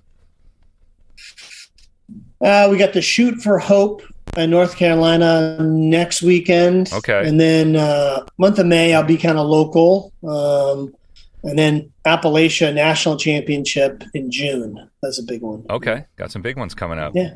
Well, good luck in those. Yeah. And I will continue to watch your Instagram account because it's awesome. So keep posting on there. Thanks. And we'll see what you're up to, and we're rooting for you, man. Right. Thanks, guys. I appreciate it. Right. Thanks again, Drew. Thanks for joining us. Have a good day. You got it. Thank you. Okay. You too. Bye. Pulled one of the guys aside, and I was like, "Hey, what is this? This is amazing what you're doing here." And he's like, "Hey, it's cowboy mounted shooting." Hey, this is Mike. Thanks so much for joining us. We really, really do appreciate you. And we hope you're enjoying the show. Derek and I sure have a ton of fun doing it for you. If you'd like to support the show, that would be great. You could follow or subscribe to the podcast in your favorite podcast app. Also, if you want to like the show or leave a good review, that would be cool. Let us know we're doing a good job. We'd appreciate it. In most podcast apps, you can also click the little bell icon thing, and that means you'll get a notification on your phone every time we put out a new episode. So that's kind of cool. Also, if you want to reach out and say what's up, we'd love to hear from you.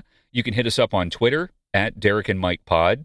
We're also on Instagram as Derek and Mike, or you can go to our website, derekandmike.com. And if you want to go super old school and antisocial, you could even shoot us an email, info@derekandmike.com. Thanks again for listening. We really, really do appreciate you, and we look forward to talking to you again next time.